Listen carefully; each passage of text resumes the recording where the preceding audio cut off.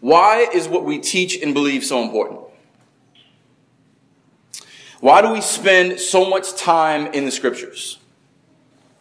These are really important questions. Because these are questions that each one of us have to ask. Because either what Jesus taught and what the disciples carried on was vitally important, or it's just some loose guideline. Because that makes a huge difference. Why do we spend so much time in the Scriptures? It'd be so much easier just to say that, yeah, God loves everyone, and He just wants you to be happy and wants everything to be easy in your life. We could pack this place easily. But then we would be proclaiming a wide way. It was not what Jesus proclaimed. That was not what the early church proclaimed. And so we need to examine ourselves. What do we believe and why? And does it matter? Does it matter for the rest of our lives? Because I and we have to answer to God one day. What did we do with our time here on earth? Were we faithful with the message that God gave us? Or did we do what was easy and what went along with the culture? And sadly, many Christians and churches will go along with what is easier for the culture or easier with our sinful hearts. But Scripture very often challenges what makes us comfortable. Challenges what we think should be in our own minds. And we have to ask ourselves, do we submit to the truth of Scripture? Or do we make a God into our own image and a religion of our own making, picking and choosing the parts of Jesus that we like and do not like? Because very often the things that Jesus said are meant to make us uncomfortable. They're meant to make us uncomfortable in our worldly sensibilities. And this is one of those texts. So it's not going to be a long introduction, but I want you to think about that. Because we're going to touch on some things here that make many people very uncomfortable, but I can't escape it and I won't escape it. And not only will we not escape it, we're going to lean into it. This is one of those passages today that's going to help us to understand the nature of our salvation. And what could be more important than to understand who Christ is, what He came to do, how He saves us, and what He saves us to, and for how long He saves us. So let's get right to it. Open your text. John chapter 6. Might be my shortest introduction ever. Don't get used to it though.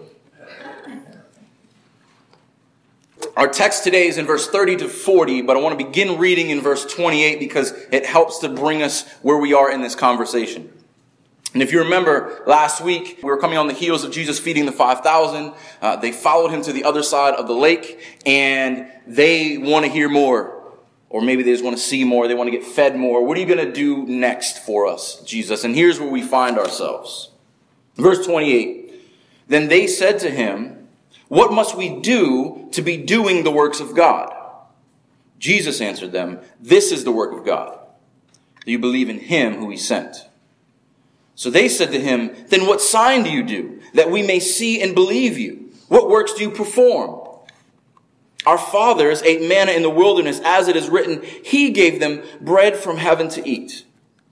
Jesus then said to them, truly, truly, I say to you, it was not Moses who gave you the bread from heaven, but my Father gives you the true bread from heaven. For the bread of God is He who comes down from heaven and gives life to the world. And they said to Him, Sir, give us this bread always. Jesus said to them, I am the bread of life. Whoever comes to me shall not hunger. Whoever believes in me shall not thirst. But I said to you that you have seen me, and yet you do not believe. All that the Father gives me will come to me, and whoever comes to me I will never cast out. For I have come down from heaven not to do my own will, but the will of Him who sent me. And this is the will of Him who sent me, that I should lose nothing of all that He has given me, but raise it up on the last day. For this is the will of my Father, that everyone who looks on the Son and believes in Him should have eternal life, and I will raise him up on the last day. Let's pray. Heavenly Father, how blessed is it that we can call you our Father. You called Israel out of paganism, and they chose to call on their fathers. But through Christ, we can call on our Father. And we come before you, our Father, this morning, maker of heaven and earth, whose plan of redemption was secured before the foundation of the earth. and His perfect plan, He gave His people to His Son. He should come and lose none of them and secure them with His Holy Spirit. Our gospel is big and cosmic and wonderful. Father, Son, and Spirit glorifying. And through faith in Christ, we are brought into this eternal reality that we are His. And Lord, I just pray this morning that for believers, that we would be encouraged and emboldened and comforted by the assurance that we have in You. And for those who don't know You, Lord, may they see that there is no other assurance, there is no other hope, there is no other security, that they may run to You for food that never wears out and water that never runs dry, and that they trust in You and know that in You they will never be cast out. There's nothing that this world can do to take that from us. In Jesus' name we pray. Amen. All right, so what we're going to do this morning is we're going to walk through these initial verses pretty quickly, and then we're going to spend a lot of time on application at the end. All right, so first picking up in verse 30, we find ourselves in the middle of this conversation. And the words here of the Jews versus the words of Jesus are so important. So pay attention to the particularities here, but pay attention to the contrasts. Look in verse 30. Coming on the heels of verse 28, where they say, what works must we do, plural? Jesus says the one work, singular, is to believe in Me. How do they respond to that? Jesus says the one work is to believe. What's their response? Naturally, Jews seek signs, right? So they said to Him, then what sign do You do that we may see and believe? This right away should ring bells in our Sunday school education. Because what is the definition of faith? Hebrews 11:1 tells us the assurance, things hoped for, the conviction of things not seen. They're saying, I will only believe if I see. That's not faith. That requires no faith if it's handed to you on a spoon. It requires no faith if it's do another magic trick for me, and then maybe I'll believe. Did they forget where they were yesterday? Did they forget why they crossed the sea? Did they forget who they were talking to? Yes, they did. So they go on. What type of sign are they looking for? This is very particular as well. Look at the language here. Our fathers, this will come up later, ate the manna in the wilderness. As it is written, He gave them bread from heaven to eat. So He equals Moses. So Moses gave them bread. What are you going to do? Our fathers, associated with their identity in their heritage, our fathers ate the bread from Moses. What are you going to do? What can you add to your repertoire? Mr. Messiah man, prove this to us. And it's interesting that you probably wouldn't know this, but the rabbis of the day taught that the Messiah would come and the Messiah would give manna just like Moses that would never wear out. And they were close, but as always, it fell short. It was too small. They were looking for manna, literal bread from heaven that would never run out. God's just going to feed us and keep us exactly where we are forever. Now, the bread from heaven is bigger and greater than what they could ever imagine, what the rabbis ever taught. Because in reality, manna, and there's this great definition of manna. Manna in Hebrew means, what is it? So they're looking for something that they had never seen before, they never have again, and they're just amazed at this bread from heaven that they don't understand. Then a bread from heaven that is greater, that they still don't understand, comes, and they're still looking to the shadow. Like all Old Testament shadows, they do not last. They will pass away. But the shadow is always to point to the reality.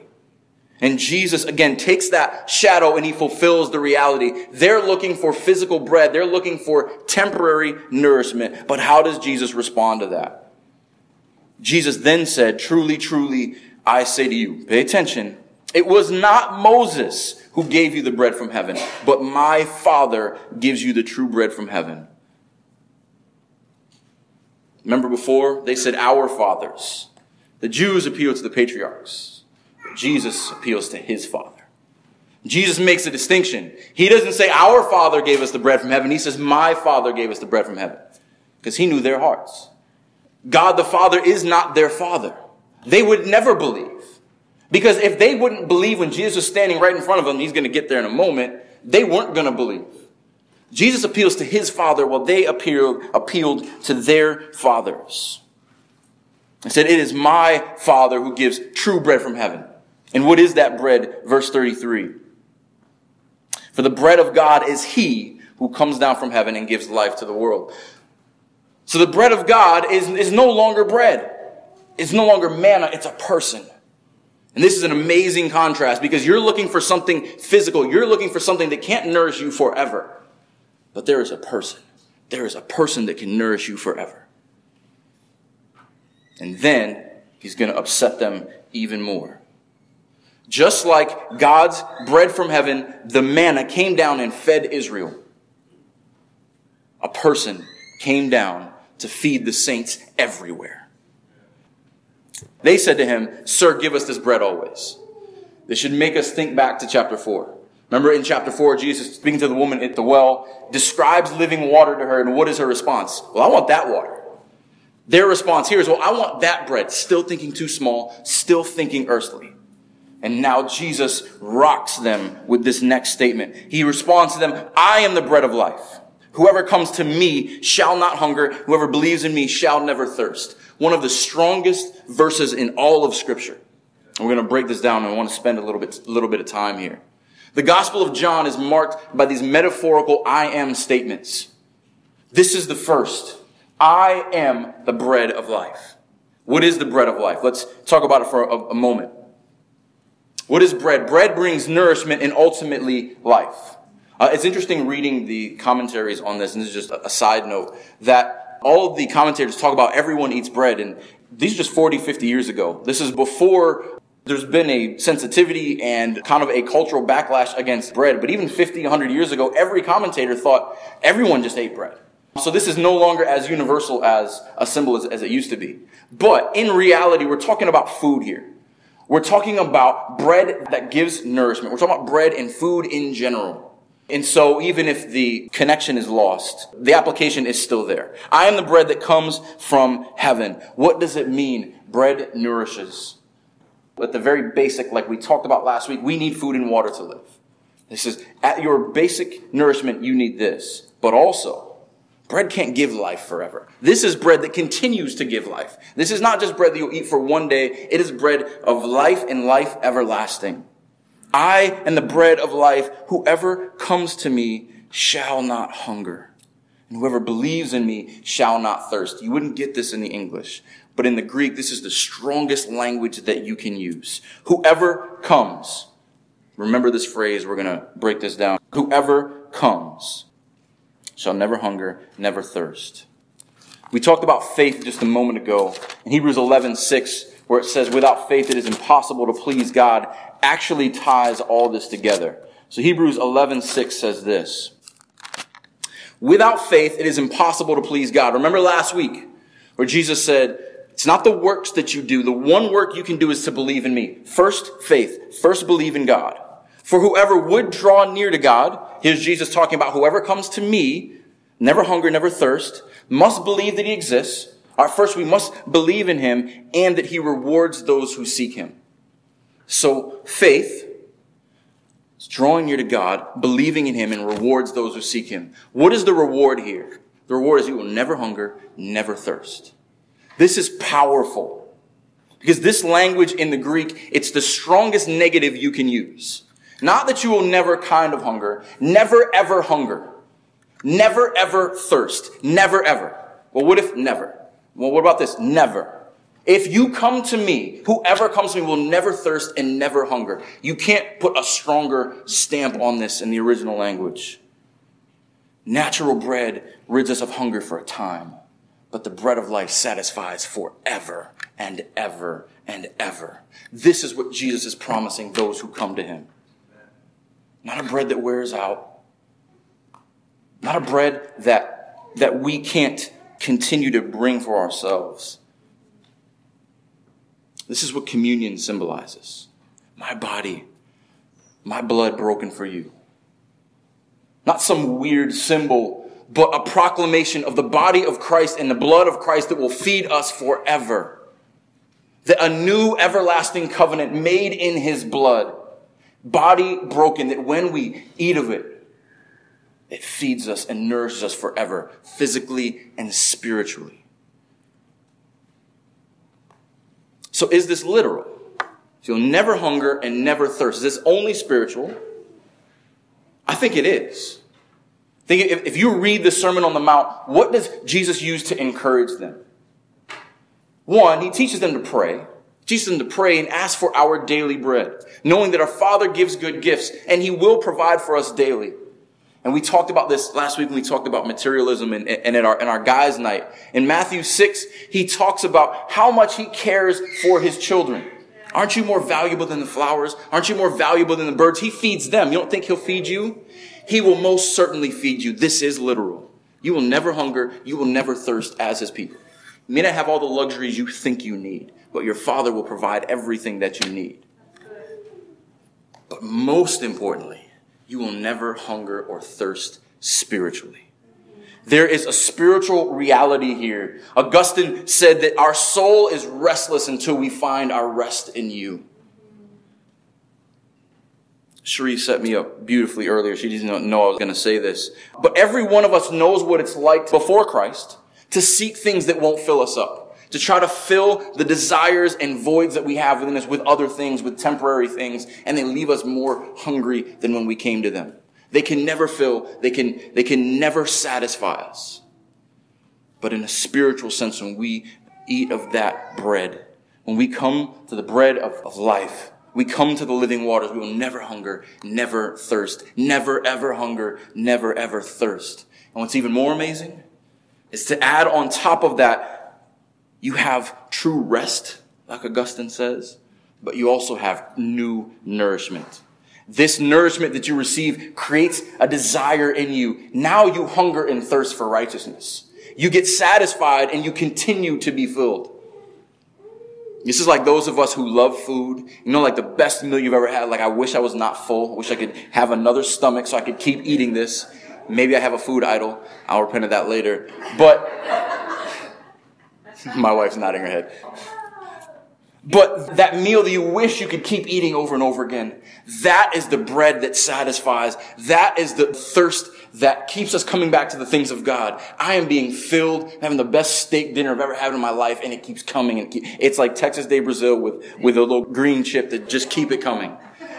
And you get this nourishment that continues to feed and nourish you for the rest of your days. And the more you seek it, the more you are satisfied. This is amazing news that we're given new desires, we're given new hearts, and we don't have to seek after things that can't fill us anymore. Never thirst, never hunger. But then he brings it back to his audience. Verse 36. But I said to you that you have seen me, and yet do not believe. Just a few verses ago, back in verse 30, they say to him, then what sign do you do that we may see and believe? Here they are. They're asking for something additional to see. What sign do you give me? He's saying, I'm standing before you. The only sign you need is that I am the Messiah. I turned these couple loaves and fishes into a feast. I walked on water. You've heard the rumors. The rumors are true. I'm standing before you, and yet you don't believe. If you see me and don't believe, there's no hope. And now he begins to lean in. And now he opens the mystery of God's plan of redemption before us. Look at verse 37. All that the Father gives me will come to me. And whoever comes to me, I will never cast out. I want to spend some time here. I love this verse. This is a direct process. This is a salvation domino effect. Look at these details here. Without exception, all, meaning every one that the Father gives me, all the Father gives me will come to me. Whoever comes to me, I will never cast out. There is a direct relationship between each one of these. The Father gives, those who the Father gives comes, and the Son will never cast out. Okay, what does that mean? What has been given to the Son is assigned and entrusted to him. What does it mean that something is entrusted to the Son? Who better to explain that to us than Jesus himself? Keep your finger here and turn to John chapter 17. I know you love John chapter 17 and the high priestly prayer. We'll probably mention it a few more times. And we'll spend a good amount of time on it when we get there. Probably sometime in 2020.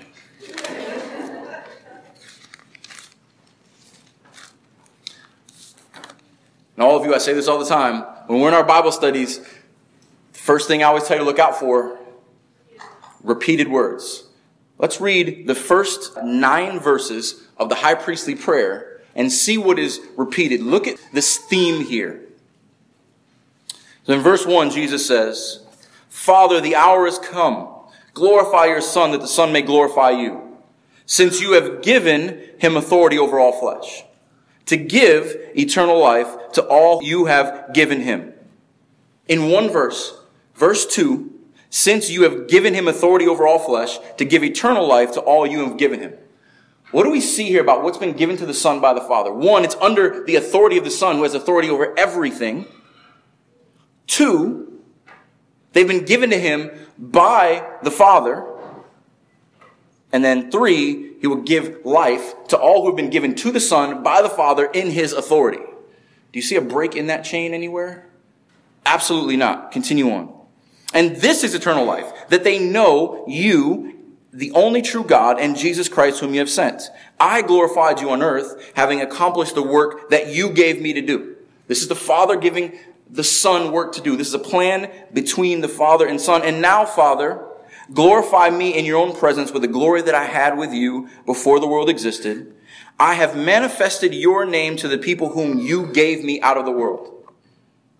Again, this is very particular. Yours they were, and you gave them to me, and they have kept your word. They were the Father's always. They were given to the Son. And the good news is proclaimed to them and manifested your name to them. Now they know that everything that you have given me is from you. There's a theme going on here. For I have given them the words that you gave me, and that they have received them and have come to know in truth that I came from you, and they have believed that you sent me. I am praying for them. I am not praying for the world, but for those whom you have given me, for they are yours. Have you ever read that and meditated on what that means? The intimacy of what the Father entrusted to the Son and the security that they have within his hand is unshakable, irrevocable. All who are given to him will come, and all who come will never be cast out. An unbroken chain. Again, this is that same strongest negative in the Greek. All who come, back in chapter 6, will never ever cast out. Never ever. You cannot come and be cast out. You cannot be from the Father and then all of a sudden not be. Never ever. Just like you will never ever thirst again. You will never ever hunger again. You will never ever be cast out again. Amen? But then the response is, well, only if we're good enough, right? Never. Well, only if I keep all of these things, right? Never. Only if I continue to believe, right? It's up to me and my free will, right? Never. There is no greater assurance than the emphatic words of Jesus Christ. You will never hunger, never thirst, and I will never cast you out. You cannot avoid this. And praise God that this is who saves us. And that this is what he saves us to. Somebody say amen. Now I want to just address this for a moment. Because many people fight so hard against this. Many people ignore Scripture to hold on to this guilt-ridden lie that those who the Father elects, the Son calls, and the Spirit seals could somehow overpower the will of God. How small do they think God is? How weak do they think God is? How much do they want to exalt man that our will could overcome the will of God? Jesus is now going to give us 3 verses on what the will of God is. This should be one of the most comforting doctrines, and theologically we call it the perseverance of the saints. That means that those who trust in Christ, those who are bought with his blood, those are his from before the foundation of the earth, will always be his, will never be cast out, and he will never lose one of them. They will persevere to the end because of Christ, not because of them. Because if it wasn't for God's work within us, none of us could ever earn or keep our salvation. And if people don't like this, they don't like the Father's plan, and Jesus is a liar. Anyone willing to make that statement? But he continues, and he explains this to us in further detail. Verse 38. For I have come down from heaven not to do my own will, but the will of him who sent me. This is why I'm here. This is the plan. My Father's plan from eternity. Want to know what the Father's plan is? I'm going to give some to the Son. He will receive them from him. And the Son will feed them, and the Son will keep them safe. And the Son will hold them in his righteous right hand, and no one can ever snatch them out of it. This is my Father's plan. So if you trust in me, this is what you're trusting in. And he goes on, and he describes that plan in verse 39. And this is the will of him who sent me, that I should lose nothing of all that was given me, but raise it up on the last day. Lose nothing. The Father has them, entrusted them to the Son. If we can't be entrusted to the Son, we have no hope. But if we are entrusted to the Son, he will never cast them out, and he will not lose them. Does this spark anything in your minds? 2 weeks ago, we were in the feeding of the 5,000. Look at verse 12, same chapter. What does Jesus say after he multiplies the bread and the fish? Look at verse 12. What does he tell them? Gather up the leftover fragments that nothing may be lost. This is not just an ordinary sign. This is Jesus giving kingdom realities here. I'm going to take your little efforts, your little bread and your little fish, and I'm going to multiply them and have 12 baskets left over. I'm going to create a new Israel. And every fragment that I create will not be lost. Not one crumb will be separated from my plan. I will save everything.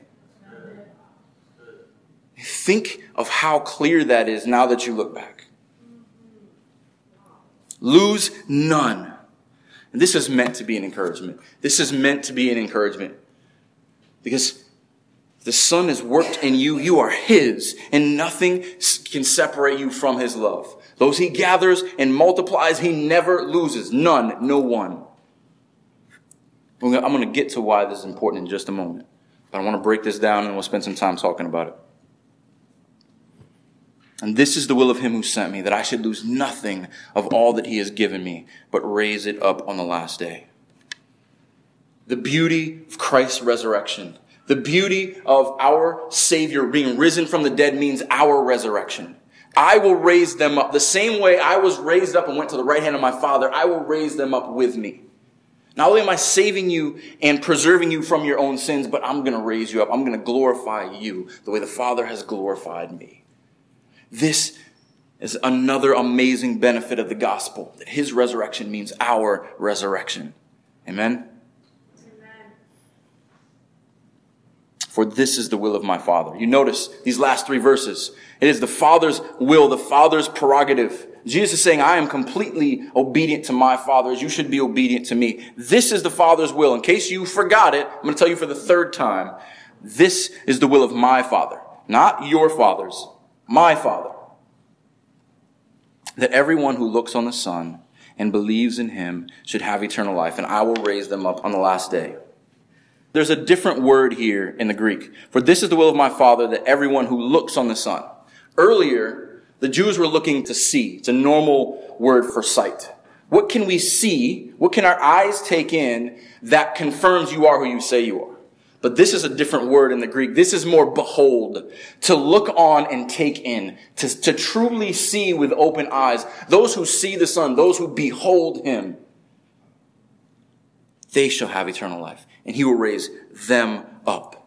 Remember the seal last week? The Son is the seal of the Father. The Father's plan is sealed with the Son. The person and work of Christ seals the redemptive plan of the Father throughout all eternity. So now I want to continue with what this means for the perseverance of the saints.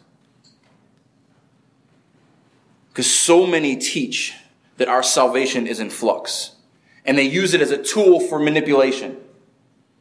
Keeping people in a constant state of fear of being one sin away from losing their salvation. Being one sin away from being separated from God and being in constant fear. We sing words like, I am no longer a slave of fear because I'm a child of God. You can do that because you are adopted into a family that will never, ever cease. And you are sealed with the work of Christ and the power of the Holy Spirit. And this is horrible. When people use this manipulation to keep them doing things, to keep you into a system that cannot give you life because you are constantly trying to maintain your own salvation. And this spits in the face of Jesus himself. If Jesus says, I came down from the Father so that I may keep the ones the Father has given me and I will never lose them. Someone says, no, they can be lost. What are they saying to the work of Christ? Wow. God's prerogative, God's plan of redemption and grace is above anything we can ask or imagine. And it is undeterred from human will. Human will cannot change the plan of God. It cannot revoke what God has commanded. And those who try to say that our will is higher than his are blaspheming. Isaiah 55, my ways are higher than your ways. My thoughts are higher than your thoughts. Who do you think you are to say that you can overcome my will? I'm going to tell you why I'm getting so worked up with this. Because I know so many people who have been raised Roman Catholic, Seventh-day Adventist, or other work-based theologies that will tell you that you can lose your salvation at any moment and you need to keep earning it. And you're constantly burdened with their own sin and they don't know grace. Because grace doesn't exist where works is needed to earn salvation. Let me give you a couple examples. Martin Luther, the great reformer, there are stories told of before his conversion as a priest. This is a man who locked himself away all day to study the scriptures and taught them day after day after day, was so burdened with his own sin. After he left confession, he didn't make it halfway out the door before he was back again. Again and again, even his thoughts failed him. And so eventually the priest had to kick him out of confessional. All right, you're done. You've confessed enough. That was the burden that led him to saying, I can't do this. And the beauty of the words in Romans 1, 16 and 17 is by faith, for faith. You are saved. The righteous shall live by faith. Yes. I have a good friend who told me about being raised Roman Catholic and talked about how her whole life she was burdened with her own salvation and her own inability to maintain and save herself. She told me that she prayed that if the Lord was going to take her, if she was ever going to get hit by a bus, that she'd get hit by a bus right when she came out of confessional. So that she would never be more holy than she was when she walked out of confessional. She told me that I can't take communion because I haven't atoned for all of my sins. I haven't asked for forgiveness for every sin that I've ever had. There is no freedom in that. There's no grace in that. And then to hear that, no, Christ is sufficient. Trust in him. His work is complete. There is freedom in that. Spoke to another man who is Seventh-day Adventist, knew his scriptures really well. But we got down to the issue of, do you have assurance? Can you know that you are saved? He did not. Over and over again, I point him back to the scriptures and the promises of Christ. But I must keep doing. I must keep doing. I must keep doing. And I told him, I said, listen, at the end of our conversation, the one thing I want you to know is that in Christ you have assurance. I want you to walk out of this room with complete confidence. Do you trust in Christ? Do you know that if you walk out of here and you get hit by a bus, that you will have assurance in Christ? He said, no. I said, why not? He said, because, well, hopefully I've done enough good deeds today to maintain my salvation today. It's heartbreaking.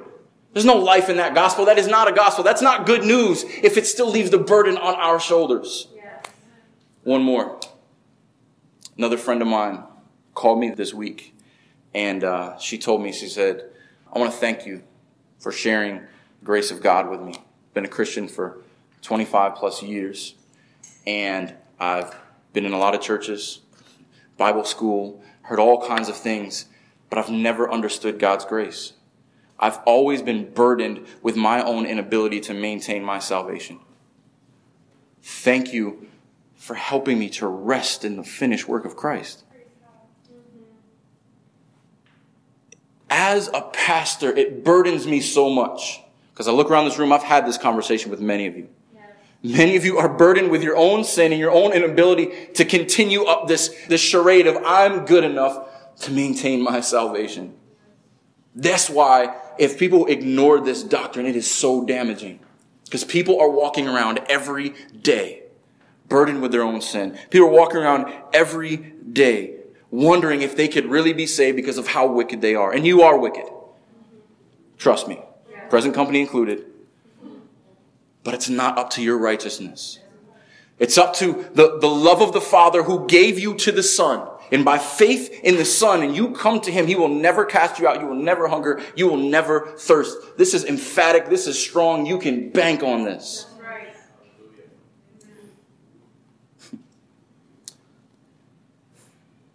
I want to ask you a question. So I want you to have this assurance. Do you? Do you have this assurance? Have you looked on Jesus with faith? Do you know that if the Father gives you to him, he will never cast you out? Do you know that? Or are you still hungry? Are you still thirsty? Are you still trying to work your way into his grace? Turn from the bread that does not satisfy. Turn to the bread of life. Believe in him. Christ bore the burden of our sin so that we can rest when he says it is finished. Those who eat of me will never hunger. There are so many people who are effectively saying, I know you said it's finished, but I don't think it is. Look back at verse 28 and 29. Then they said to him, what must we do to be doing the works of God? Jesus says, believe in me. How many people are still trying to earn it? How many people are still trying to say, I know you said I am sufficient enough. Believe in me. I will never cast you out. But it can't be that easy. It can't be that good. So people ask, why does it matter what we believe? Why does it matter what we teach? Why do we have to debate about it? Why do we have to talk about all these particular doctrines? Do they matter?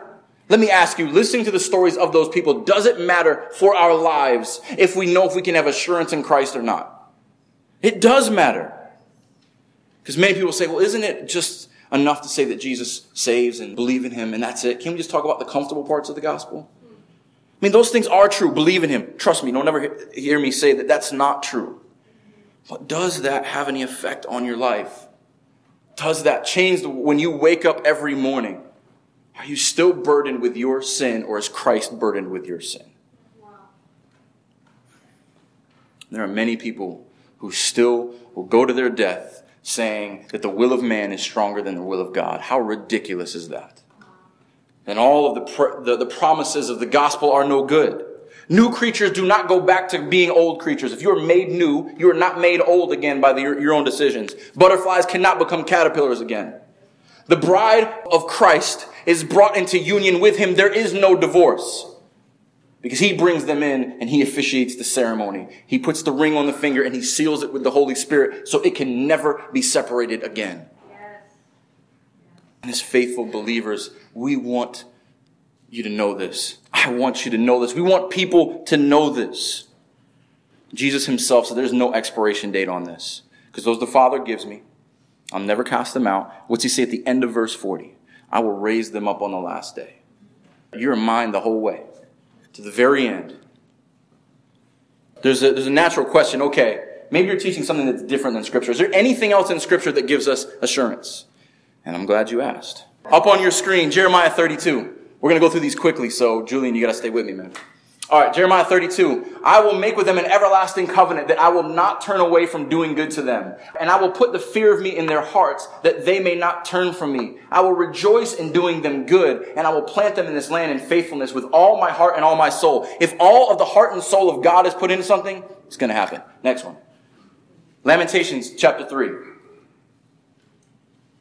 We know this from the great hymn, Great is Thy Faithfulness. The steadfast love of the Lord never ceases. His mercies never come to an end. They are new every morning. Great is your faithfulness. The Lord is my portion, says the soul. Therefore, I will hope in him. The Lord is good to those who wait for him, to the soul who seeks him. Whoever comes to me, I will not cast out. It is good that one should wait quietly for the salvation of the Lord. Ezekiel 34. I love this. I'm going to lean into this one. We read this morning. Listen to the repetition of God here. Ezekiel 34, 11 through 16. It is good.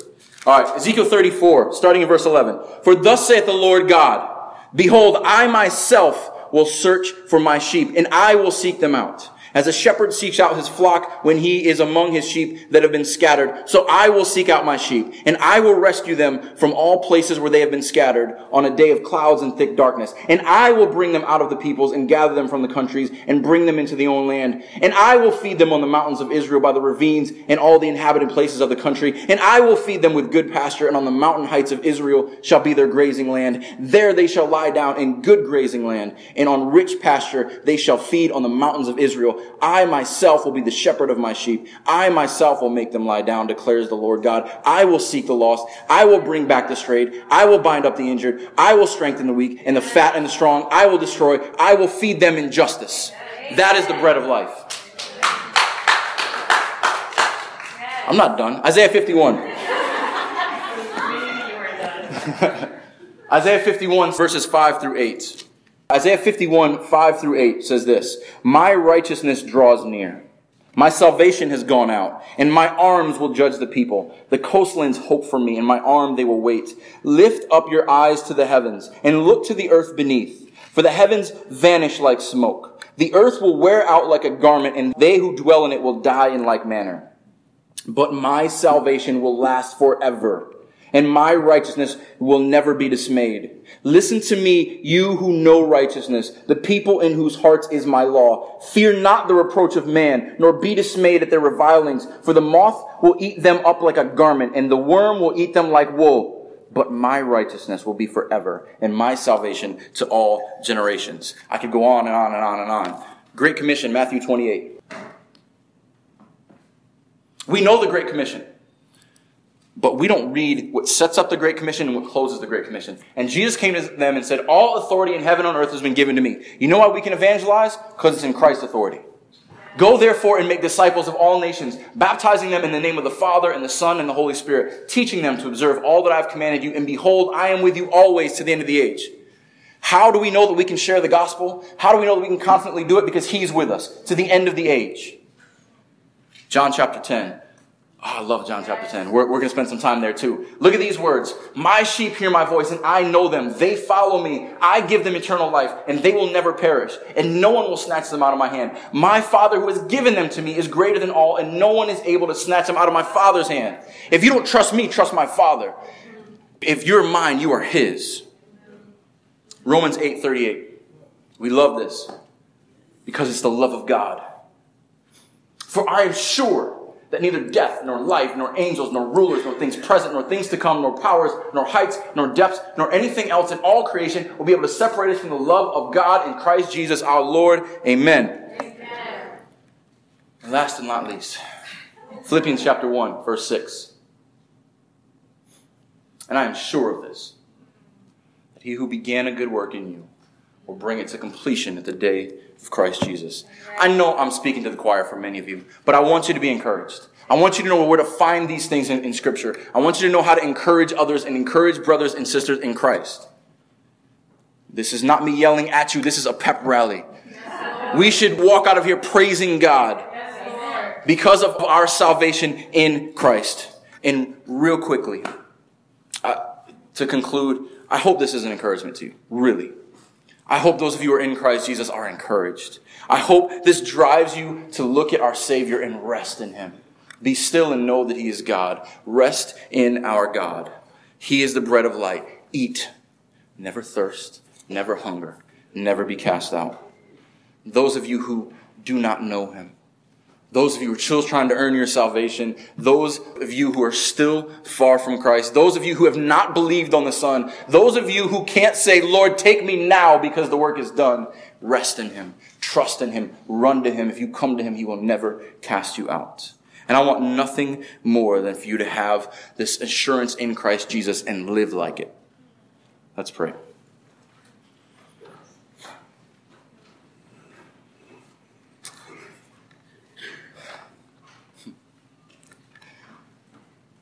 Lord, thank you for this good news.